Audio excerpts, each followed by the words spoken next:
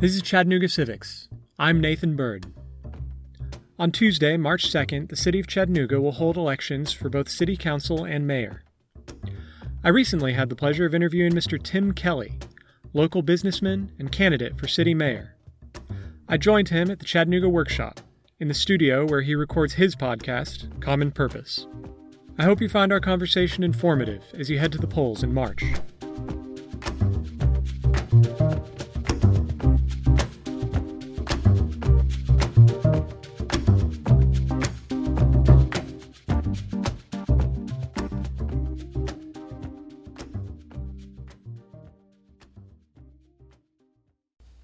So I'm here with Tim Kelly, mayoral candidate for the city of Chattanooga, and I just want to jump right in. Tim, just introduce yourself, take a couple seconds. What's your history in Chattanooga and what made you get involved in local politics? I'm Tim Kelly. I grew up here in Chattanooga, except for 4 years up in New York in college. I've been here my entire life, all 53 years of it, and I decided to get involved. I was never the guy that kind of ran for student council or was in any form of government, but it's a longer answer. But the short version is I really love Chattanooga, and I want to see it move forward. I'm afraid that it might not. Right. I mean, that's the short answer. So what's kind of your overall vision for your campaign and for where you want to lead the city? Well, I don't have any. 30-second elevator pitch. Okay, so the elevator pitch is this. I mean, I don't have any future political ambition. Mm-hmm. I don't want to go to Nashville. I don't want to go to D.C. Right. I think I have a really good resume for the job. I've run businesses here for the last 30 years, but I've also been very involved in the nonprofit community here for the last 30 years. So I've seen Chattanooga from a lot of different angles: private, public, philanthropic. And I know where the levers and buttons are, right? So I think I have a good resume for the job. I think I'm the best person for the job, and it is a job, right? It's an executive political position, particularly like a mayor is kind of the CEO of a company of 2,200 people, depending on whether you include fire and police. And so I've dedicated my life here. I'm not going anywhere, and I want to see it succeed and thrive. I heard actually a podcast with Andrew Yang where he said, as an entrepreneur, and I guess that's what I am really at heart, the thing that entrepreneurs hate is wasted potential. Mm-hmm. And that has totally lit me up because that is what I hate. I hate when things aren't running right or as well as they could. And my brain's always working on how would we optimize, and that's how I see Chattanooga, right? I see Chattanooga as an amazing wellspring of potential that's just not hitting on all cylinders currently. So that's actually a great lead into our next question. What do you think Chattanooga's top strength or asset is, and how do we capitalize on it? And what are you going to do as mayor to capitalize on those assets? I think our main strength, I mean, business guys, you talk about, in corporate strategy, they talk a lot about sustainable competitive advantage. What do you have that nobody else has and nobody else is likely to be able to get? And from a city perspective, that has to be our natural assets, right? Mm-hmm. So our rivers, our mountains, our trails, our streams. I think Bob Corker had a great idea years ago with Outdoor Chattanooga, with institutionalizing, creating a hub for those assets to market those assets, not just for the really kind of superficial touristy ways, but to attract the right sort of people to Chattanooga, to attract the right sort of companies to Chattanooga. Mm-hmm. And that is kind of just and to improve the health and wellness of Chattanoogans. There's 1,000 benefits, right? But it has definitely lacked focus and intention. I mean, Outdoor Chattanooga is still there, but I would elevate that to a cabinet level position and put a lot more focus and intention in Outdoor Chattanooga. So I think Chattanooga's outdoor assets are really its greatest strength. Second would be the arts community here is really great and vibrant and very authentic. It doesn't get a lot of focus and intention, but it is a significant differentiator, again, because we're so close to Nashville. A lot of times it gets overshadowed, but it's real.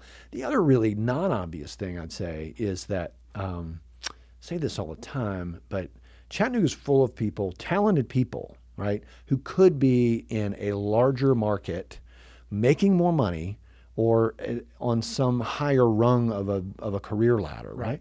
But they're not. They're here. Mm-hmm. And I'm fascinated with the concept of self-selection. So the question is, why are they here?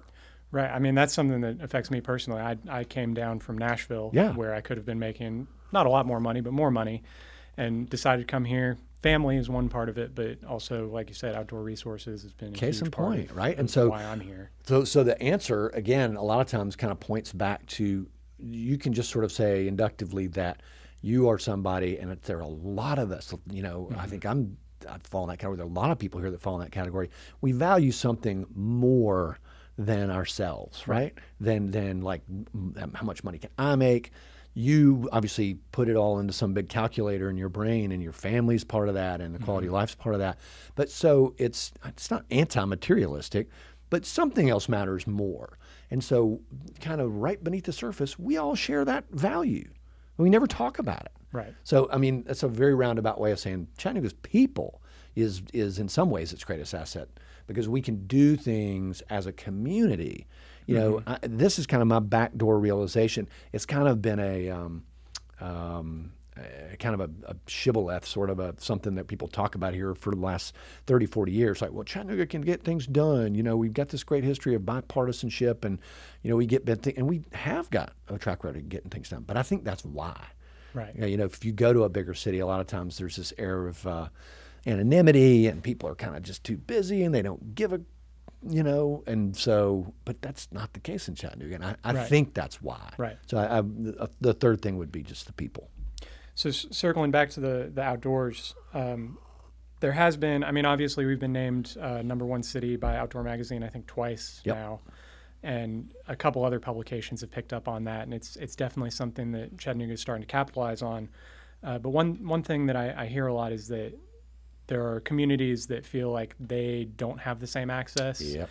Historically, they have not taken advantage of the trails and the climbing and the river. I know I was listening to an interview with, I think it was Monty Brule, actually, and he was saying that, growing up, he doesn't even know if he saw the river until he was a teenager. Yeah. So what plans do you have as mayor to improve access to those disadvantaged communities that maybe historically haven't had that same kind of access? Yeah, it's a very strange thing. I will just say, Monty's a friend, and when I was a kid, like, there was the city generally wasn't paying attention to the river or our outdoor assets, but it was definitely more pronounced in low-income communities, and it still is the case. So I've got some pretty specific plans. I had Moise Baptiste on my podcast, and we were talking about this particularly, but Parks and Rec should be this connector to outdoor Chattanooga, and the connections exist now. It's just not a program that is functioning well. To get kids to use the Parks and Rec centers as feeders and have outdoor Chattanooga more aggressively, work with the heads of those Parks and Rec departments to get kids out on trails and out on paddle boards and out hiking and seeing those assets. Right. Transportation's a big issue there. But again, I think we can use CARTA. Monty's got some great ideas about this too, but I think we can use CARTA more effectively and innovatively, to accomplish a lot of that. There are a lot more equity issues tied up in transportation than you might suspect. Right, definitely. Yeah. And that maybe leads into your next answer for this next question, maybe not. But what is Chattanooga's biggest weakness, and how can we fix it? Man, the biggest weakness, that's maybe not weakness, but liability. One of the things that really got me thinking seriously about running for mayor was reading a book called The New Geography of Jobs by a guy named Enrico Moretti at Berkeley. And the thesis of that is that there's kind of a Mendoza line, like a breaking point between smaller cities and bigger cities. And bigger cities like Nashville and Atlanta are soaking up talent and capital at this ever-increasing pace because of the network effect, that larger companies can employ.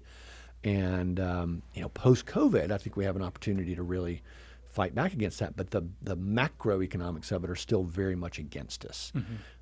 If we're not careful, that's where I think Chattanooga is really on this kind of slippery slope, where if we're not very careful, we could just become sort of a wasteland of $12 an hour jobs and a little Gatlinburg down by the river. It's not dystopian future compared to what Chattanooga can and should be, right? So I think air service has been a traditional weakness in terms of in terms of economic development handicap. The other huge one is our educational system. It has woefully underperformed, but Chattanooga has never really had a high functioning public education system, and it has to have one if we're going to compete, economically, if we're going to turn out the sort of, citizens that we need to have a healthy functioning city. As mayor, I mean, most of the education system is under the jurisdiction of the county and the school board and all of that. And so I'm just curious, what plans do you have that you can enact as mayor to improve our education system? So I think it's a huge question people have all question. The time. That's the number one reason people get involved in local politics. And to be fair to the current administration and prior administrations, I mean, it's a simple enough thing look, it's like you say, it's right there in black and white. I mean, the county handles education funding. But at some point, I think the city has got to just kind of, very frankly, pound the table and use the mayor's office more as a bully pulpit to say, this isn't good enough, right? So I think it starts there, just saying, the city should reserve the right to go back in the school business if it absolutely has to, because it's just too important to the economic future of the city. It just is. I mean, it's the number one long-term, most important thing, most crucial thing that we can do to turn around and or cement our fate, for better or for worse. So in general, I would start there. More specifically, though, I would say the city can do a lot more, not a lot more, because Andy Burke's done a good job here of expanding early childhood education. So more seats for Head Start and more kind of wraparound services, particularly in low-income neighborhoods. I tell this story a lot on the campaign trail, but I went through business school late in life after GM's bankruptcy, and I considered it my own little GI Bill and went down to Emory and got my MBA down there. And I had a professor who had a appointment in the medical school as a psychiatrist, but he also taught organizational management in the business school. And he gave this really, really compelling lecture about human development. This guy's not a hack. I mean, knows his stuff backwards and forwards. And his point was just that by the time a kid is 6 or 7 years old, bread's baked. I mean, you could have heard a pin drop when he finished the lecture, because the implications were really pretty scary. I mean, it's like, well, then what are we doing? With K through 12. Right. If all the actions in the early childhood, and he made a really compelling case that it is, then that's where all our focus should be.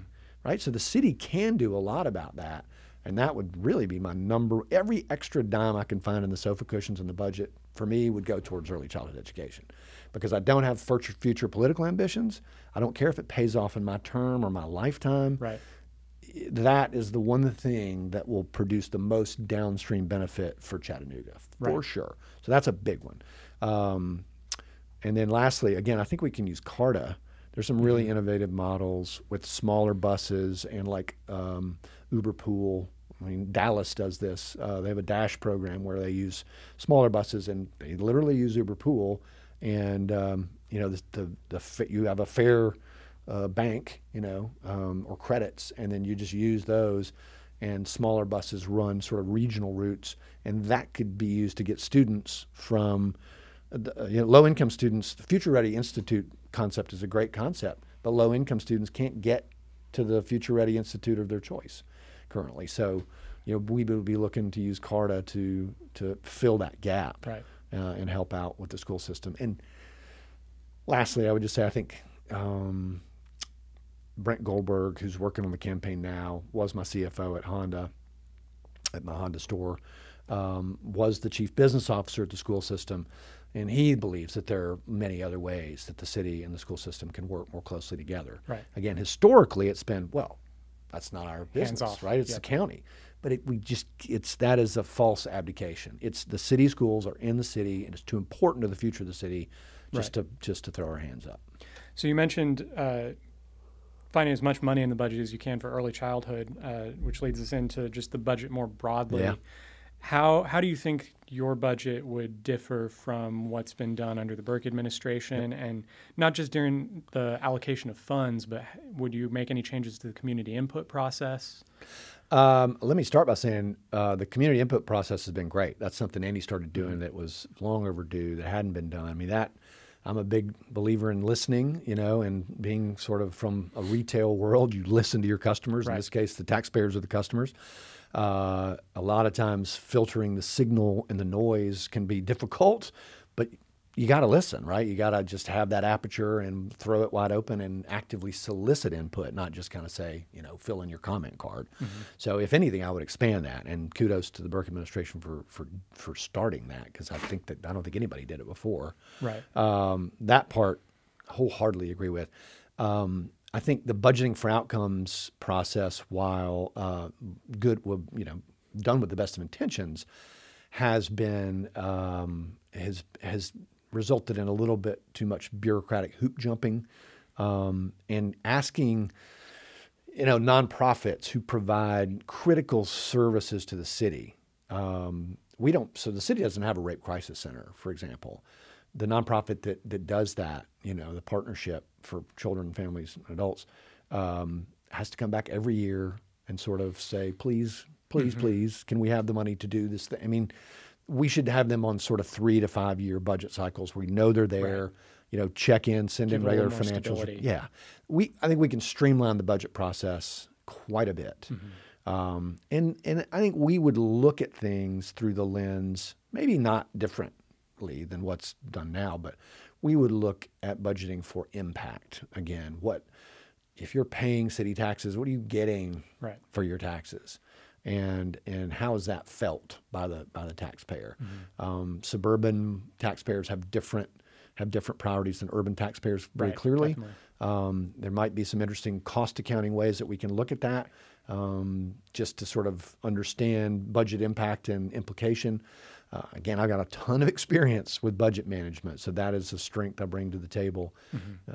So I think the short answer is we would truncate it. We would make it more compact and shorten up that budget cycle, and pursue it based on the strategic goals that align with our campaign platform. Right.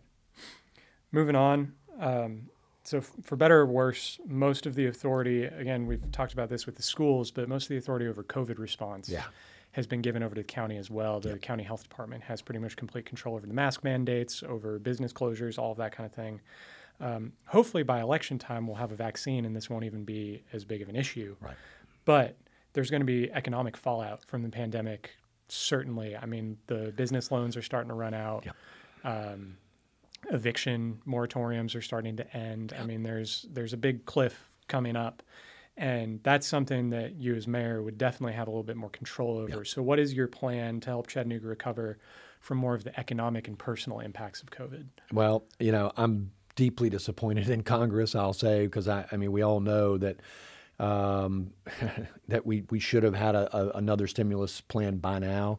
It's just immoral, very frankly, that they haven't been able to pull that off. And I wouldn't blame one side more than the other, very frankly, but it's bad. It's bad. I was just listening to the news coming in here, and they don't think that they'll get it done even early January. They're doubtful that they can do it after Biden's inauguration. And the implications are really, really, dire. So all I'll say is, hey, I've managed through, a couple of severe recessions before, both the one in the early 90s and, of course, the last 2006, 2007, 2010 recession. And, it's no fun, but I know how to do it. I would say our small business community, particularly entertainment and restaurant community, are going to need a lot of help. There's no substitute for dollars, right? And federal, the scale of aid that's needed will have to. The city just doesn't have that sort of money. Right. But the city can certainly help coordinate resources from the state and federal level, which, God willing, will be around by then. I think the other thing we can do is, I know a lot about entrepreneurship and entrepreneurial training. One of my platforms is to use that to really tune up our local entrepreneurial ecosystem. In many cases, of these companies or these entrepreneurs will run out of cash and just have to close the doors. And, who knows what'll happen vis-a-vis their landlords. Right. Very frankly, I have much more sympathy for the business operator than I do for the landlord. One of the weird distortions of PPP was, one of the things you got paid back was your rent.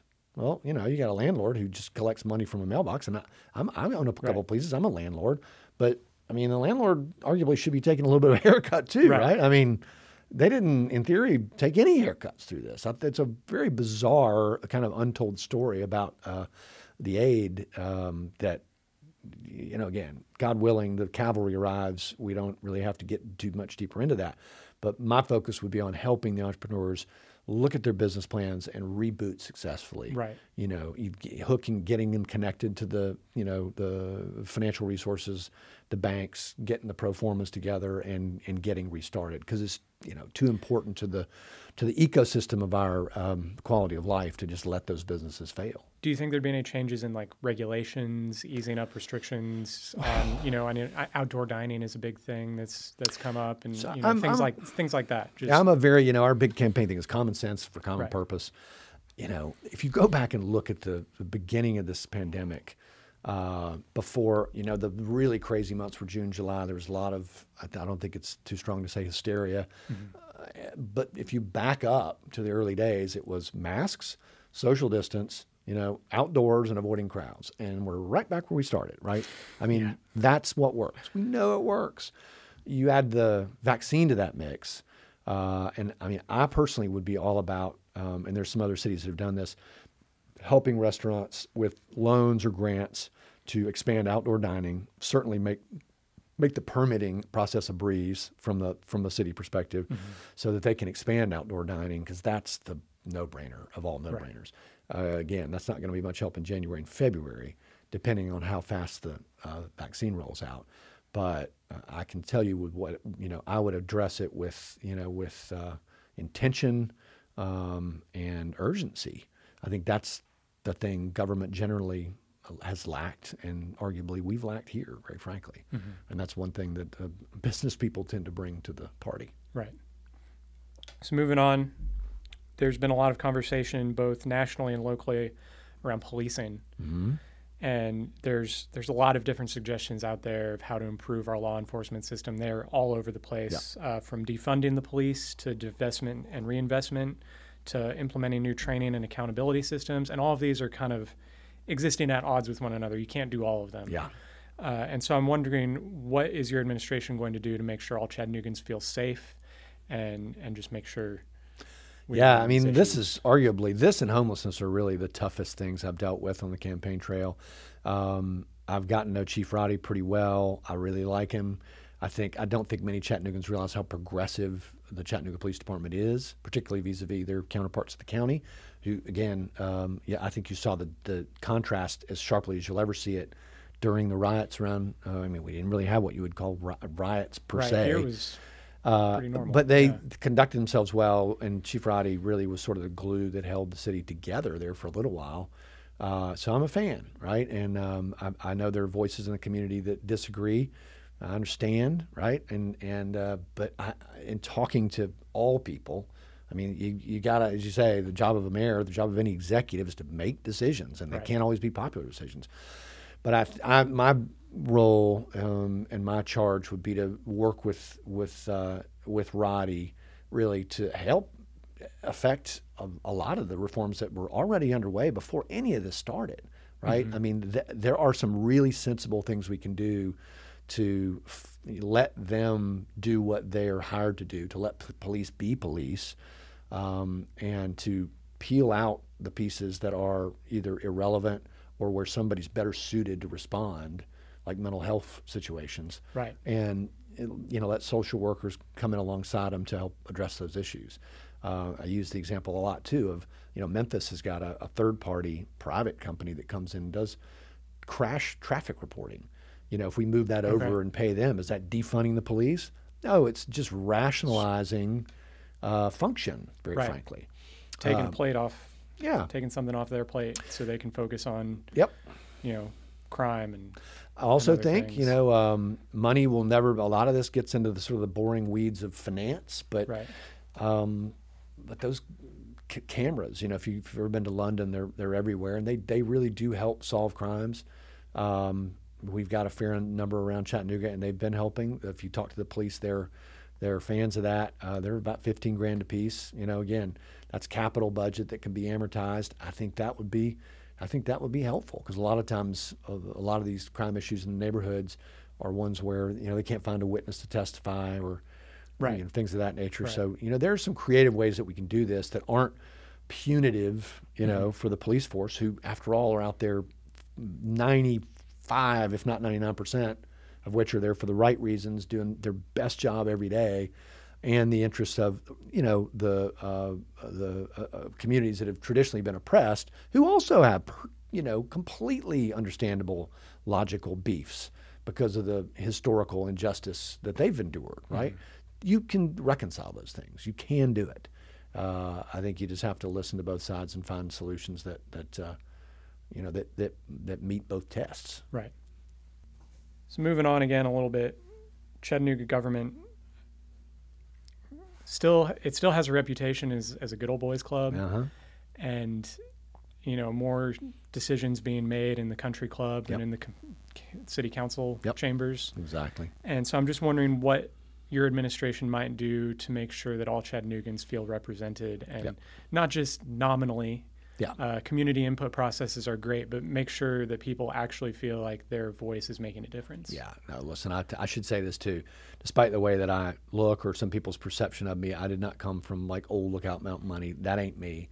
I belong to a country club, as for business entertainment, because I was in the car business forever. But I think I played, 10 rounds of golf in 10 years maybe. It's just, there's no time for it. I'm not that guy, right? And I highly believe in transparency and accountability.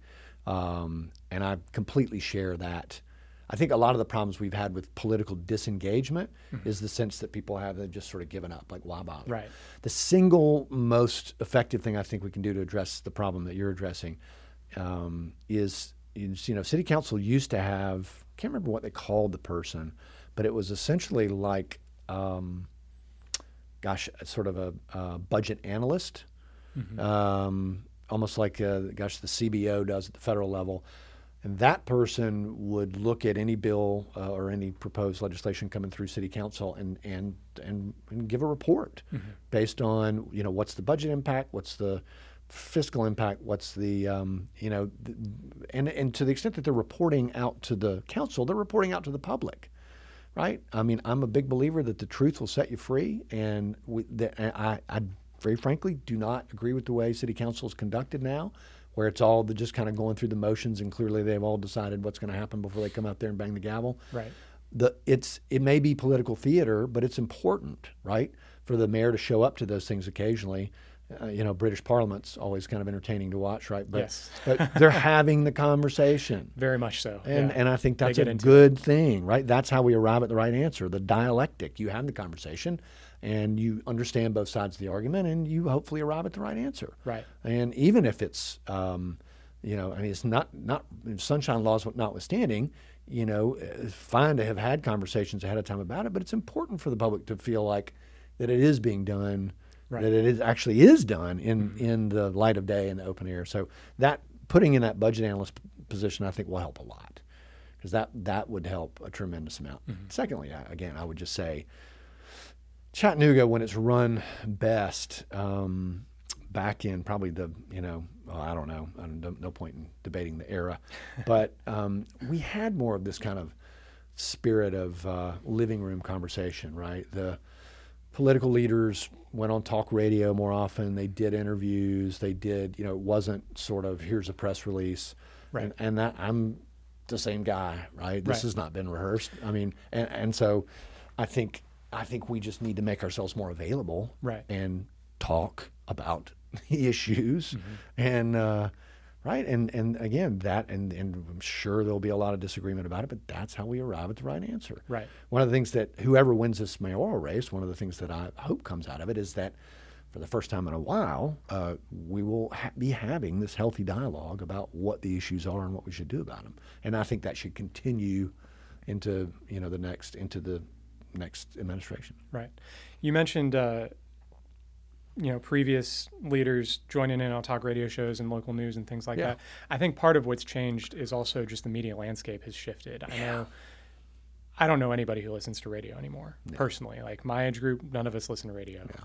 And I mean, that's part of the reason I started this podcast is because that's where the people are. Yep. That's where people are trying to get their news. And I feel like the administrations and, different community leaders, some of them are starting to catch up, but it's still kind of that gray zone where people don't really know where to get this information out.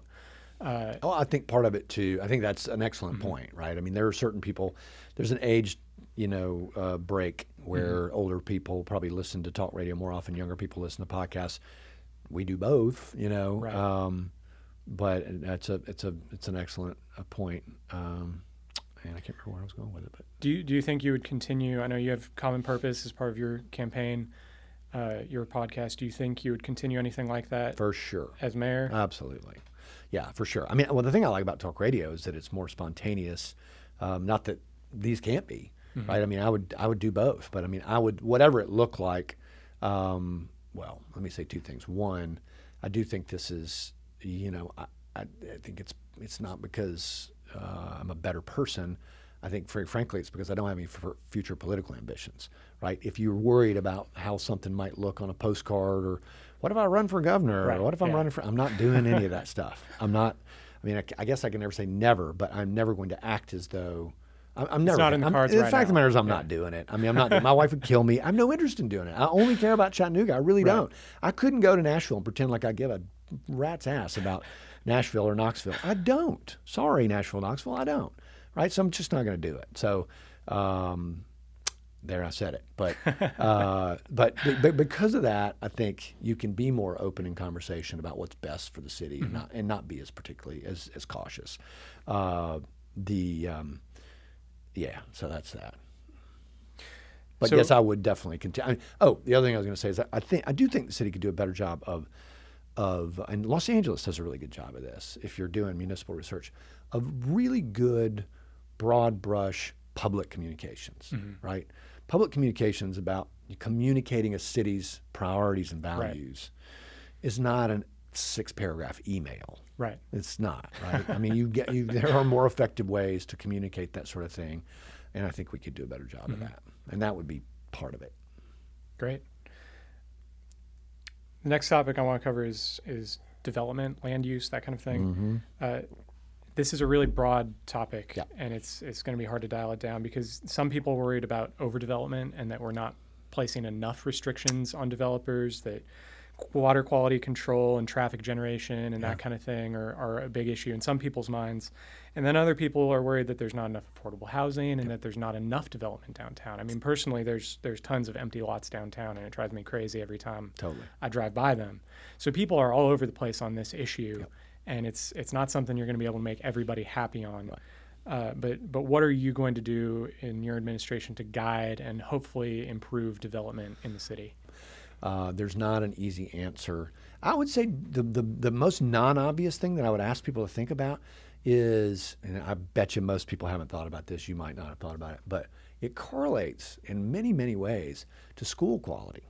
A lot of the problems we've got with developmental clustering, where things are getting, one neighborhood's getting hot and people start complaining about gentrification and unaffordability, there are places around what people think are good schools, right? If we can broadly raise the quality of the school system across the city and the county, that spreads out the development pressure, right?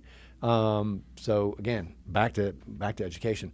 Beyond that, look, I mean, I've read a lot of analysis on the local real estate market and the development, sort of ecosystem here, and there is a ton of opportunity relative to other markets. Chattanooga's still underbought, generally speaking, and it is a Goldilocks problem. That this is where getting it exactly right with good management and good policy is super important. And again, on the balance right now, most places we need more development and thoughtful development. But at the same time, I think one of our big 5 platforms is neighborhood development. And one big deal is putting in things like neighborhood trusts, supporting those concepts to buffer the kind of runaway train development that leads to gentrification and forces people out. Right. So increasing home ownership. Go into those trusts a little bit more, because I'm not sure everybody might be familiar with well, those. if you Google it, there's some around the country that are doing well now. Essentially, think of it as a neighborhood association on steroids, where they might be able to get, or they would get grants from either private or public foundations or from the city to buy properties, right. In the neighborhoods, sit on them, and then the trustees would decide, hey, we'll sell that to this person, but not to this out-of-town slumlord. Right. Gives neighborhoods a little bit more control over who they're selling to, how it gets developed. Precisely. That's it in a nutshell. And I cut you off. I'm not No, that's it, really. I mean, that's it. And there's some good examples of where it's working well around the country. Mm-hmm. I'm a big believer in a community capital. I mean, we did that through, we were one of the first, I guess, the first soccer team in the U.S. to do a crowdfunded equity raise through CFC. And crowdfunded equity and community capital in general it should have already gotten more traction, because the whole idea was to sort of put Main Street on an equal footing with Wall Street. Mm-hmm. In the vernacular, but ways in which we can use local private and public foundations in the city and the county, and maybe even pension funds, to directly invest in the right sort of projects here to buffer and direct development. Is a really great concept, mm-hmm. right? That you hear this in the philanthropic world referred to as impact investing a lot. So there are a lot of strategies we can employ that we're not currently employing, both to encourage the right sort of investment and to, again, make sure that if again, the hell of it is if everything happens that we want to happen, and hey, we get going and we've attracted all these new jobs and this new company's moving in, and suddenly we're dealing with traffic, and right. So Nashville is a great example of that. So it's part of why we left. You have to do exploded, and they didn't know what to do. You have to do both. It's not an either or thing. Mm-hmm. I will say this: Chattanooga's got, believe it or not, Chattanooga has one of the dead level worst longitudinal growth rates of any city within 500 miles a year. Relative to, our 5-year growth rate in the last study that the Chamber of Commerce did was 10 basis points. That is 0.1% behind Knoxville's.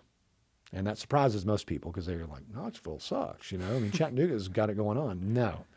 Chattanooga is still largely a poor town, and it's crushingly poor for a whole segment of population, mm-hmm. in that River to Ridge neighborhood. And so we need more economic growth. We absolutely do.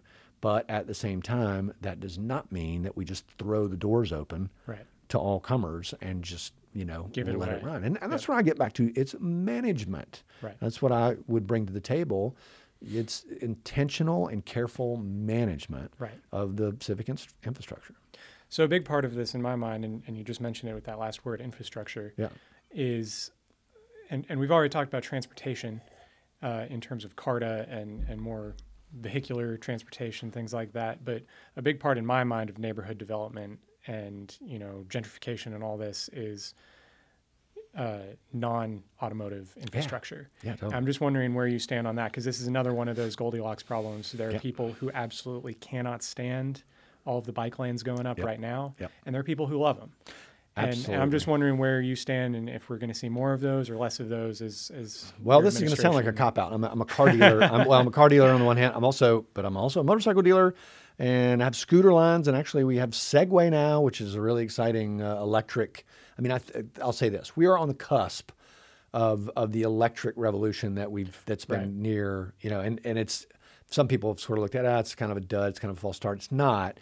We're just really to the point where, in terms of cost and reliability, it's becoming commercially viable. I mean, I've got a little Segway scooter now, $770. It'll go 40 miles on a charge. It'll go 25 miles an hour. I mean, all of a sudden it's like, wow. Like I live in Fort Wood. I could commute all through downtown and, never get in a car. Never get in the car. Yep. And so I think we actually have an opportunity. I applaud, in theory, a lot of the stuff that the current administration has done in theory has been fantastic. Mm-hmm. I think the issue a lot of times has been execution. Mm-hmm. And the bike lanes in theory are great. I've got I bike and, from my house all the time. They could be more cohesive. They could be more coordinated. Right. And again, a lot of times I think they've been just dismissive of traditional vehicular traffic, and there's no reason for that. You look at, for example, Bailey Avenue and Macaulay Avenue. Bailey is largely residential. Macaulay is largely commercial. They run parallel to each other. No reason on earth one shouldn't be largely dedicated to alternate vehicle traffic, and one shouldn't be, not completely, but largely dedicated to vehicular traffic, right? So there are best practices around the country we can follow in this regard. This is not a wheel that we have to reinvent. I do think this is a really good opportunity on the cusp of this, of it really taking off, to take a deep breath, not completely start over, but start over and reimagine how it works better for everybody, for both alternate vehicles and for automobiles. Right. Yeah. I could go on forever on this. Development and infrastructure is my personal, that's the thing I spend most of my time reading about. How about wastewater? That's a good one. I'm doing an episode on wastewater eventually, so it's going to get you covered. should, it's but let me just say this: though. like one of the biggest no-brainers, which has been kicked around like a political football right now, and people avoid it like it's toxic or nuclear, and I don't know why. Is we have one stormwater sewer system right now that's connected, and yet from an administrative perspective, you've got a county system and a city system.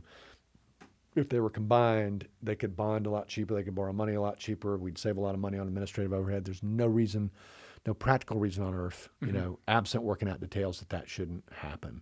But that's one of those things that I would, really try to push. That would really be in the long-term best interests of Chattanooga. Great. Yeah. So I have one last question. Yep. And this is super open-ended. But what do you think is the most achievable change that your administration can make in Chattanooga? In other words, what is an idea that, regardless of any political pressures or anything else that might be bearing down upon your administration, what is something you have 100% confidence you can and will implement? Synchronizing traffic lights. I get this. I a lot of times think I'm getting punked. I've spent some time out in Wyoming. I'm not a beach person, so if I go out of town and kick back, it's Lander, Wyoming usually. And Lander, really simple. I mean, there are other cities where there's a big sign up that says, traffic lights are set for 25 miles per hour, which is 5 miles per hour below the speed limit. What a concept. Right. You're not speeding. You go 25, you don't have to tap the brakes. Green lights the whole it's way. more ecological. Yeah. I mean, why not, for crying out loud? Traffic engineering here drives me bananas. And there's just no reason for it. So so that's an easy one. On the weekends when there's no traffic downtown, blinking yellow and blinking red does not make you Mayberry. It's okay, right? So there's some really commonsensical things we can do around that. There's some really easy things we can do to allow locals to park more easily and cheaply downtown. I think one of the problems we've got is that the parking market has been distorted by it has been distorted, but the tourist market who are willing to come in and pay. I mean, you basically pay the same thing to park in downtown Chattanooga that you pay in downtown Nashville. Right. And that's kind of crazy, right? Because it's based on the tourist market. So what it's meant is that locals have avoided downtown. Our license plates are all in the system already. Through the city sticker that we have. So that database is there. Park Mobile, if you've used that app, uses the license plate. So look, I think there are ways that I would be looking, maybe not day one, but month one, to make it so that locals get to park downtown at least an hour free. It's not just cost, it's friction, but making it easier for local people to park downtown and patronize local businesses downtown. That's another easy one. Great. Well, that's all I have. I want to thank you for joining me here. Thank you, man. I'm glad for letting us use this studio. This is great. Listen, you're more than welcome. Like I said, when I heard your intro for the concept of the podcast, it, like, my hair lit a fire, and I was like, God, somebody else gets it. So I'm just so glad you're doing it, and I just share your passion to wake people up to the idea that local matters more. It's not just that it also matters, it matters more. If we could get people focused on local politics, then worry about Nashville, then worry about DC, we'd all be a lot saner and happier. Right.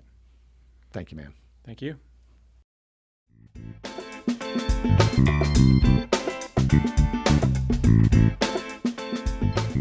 If you want to learn more about the Kelly campaign, you can visit his website, kellyforcha.com, or listen to his podcast, Common Purpose. You can find links to these resources in the show notes. This has been Chattanooga Civics. Our music was written and recorded by Kevin MacLeod.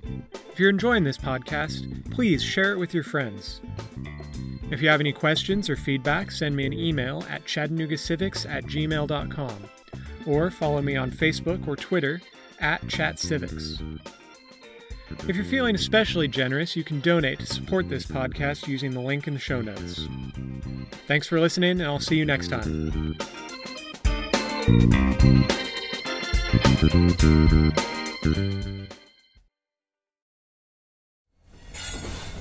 Proud member of the Podnuga Network.